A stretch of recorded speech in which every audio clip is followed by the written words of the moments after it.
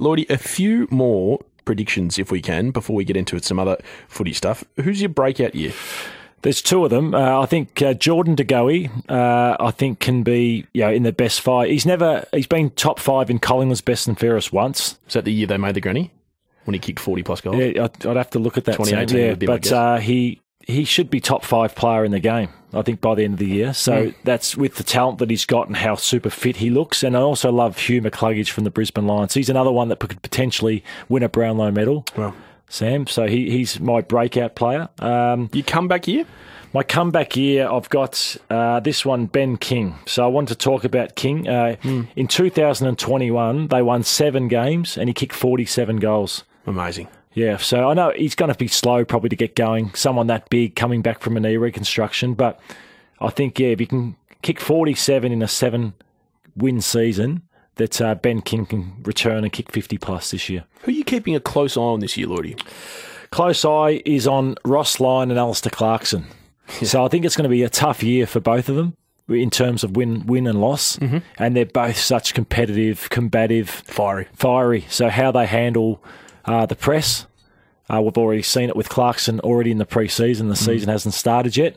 Ross Lyon seems a lot more relaxed at this point in time, despite the audio of him going off in the box that no one's heard. But they have to apologise and all that sort of thing. But just how he handles a few losses maybe early in the season, both those two. So I think it's great that they're back in the game for us, I think, to talk about. But they both have done really well with mature sides. Yeah. So how they go, being down the bottom 4 to 6, is going to be a challenge for And them. that's why the people around them are going to be so crucial. Todd Viney, particularly for Alistair Clarkson, and Ross is going to have people like Dave Misson, who he's known for a long time, Simon Lethlean, his CEO. These are the people that are going to have to keep those guys as level as they can. Who's the pressure on the most, do you think? I think Ken Hinkley, we touched on it before the break. David Koch has said again this week that pretty much, they've brought in a lot of experience. They've brought in Lear and Scott Lysette. They bring in Horn Front. So that they've sort of got everything that they need. So they're not shying away that they're underperforming for what they've got. They were 0-5 last year. They have a brutal draw. The first 5 is extremely tough, Port Adelaide.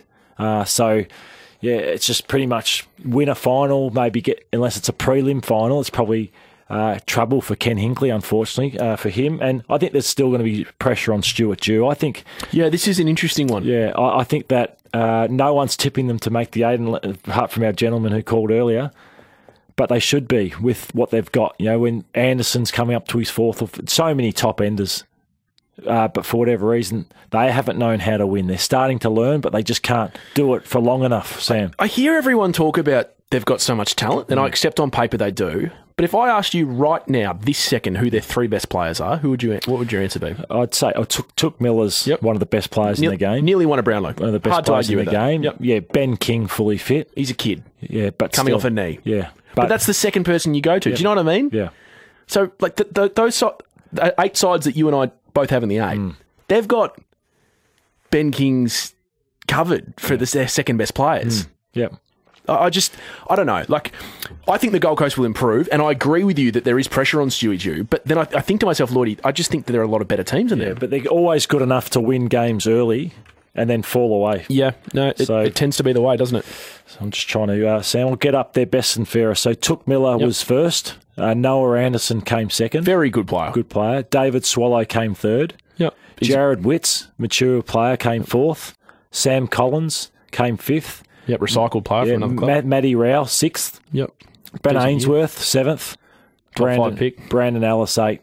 Yep. And then it drops. Recycled player. Yeah, so then it drops to Holman and Rankin. Yeah, so I just think if you went through 10 other clubs, top 10 in their best and fairest, I just think the talent is different for me. But there's a lot of unknowns on the Gold Coast list, so there's always a chance.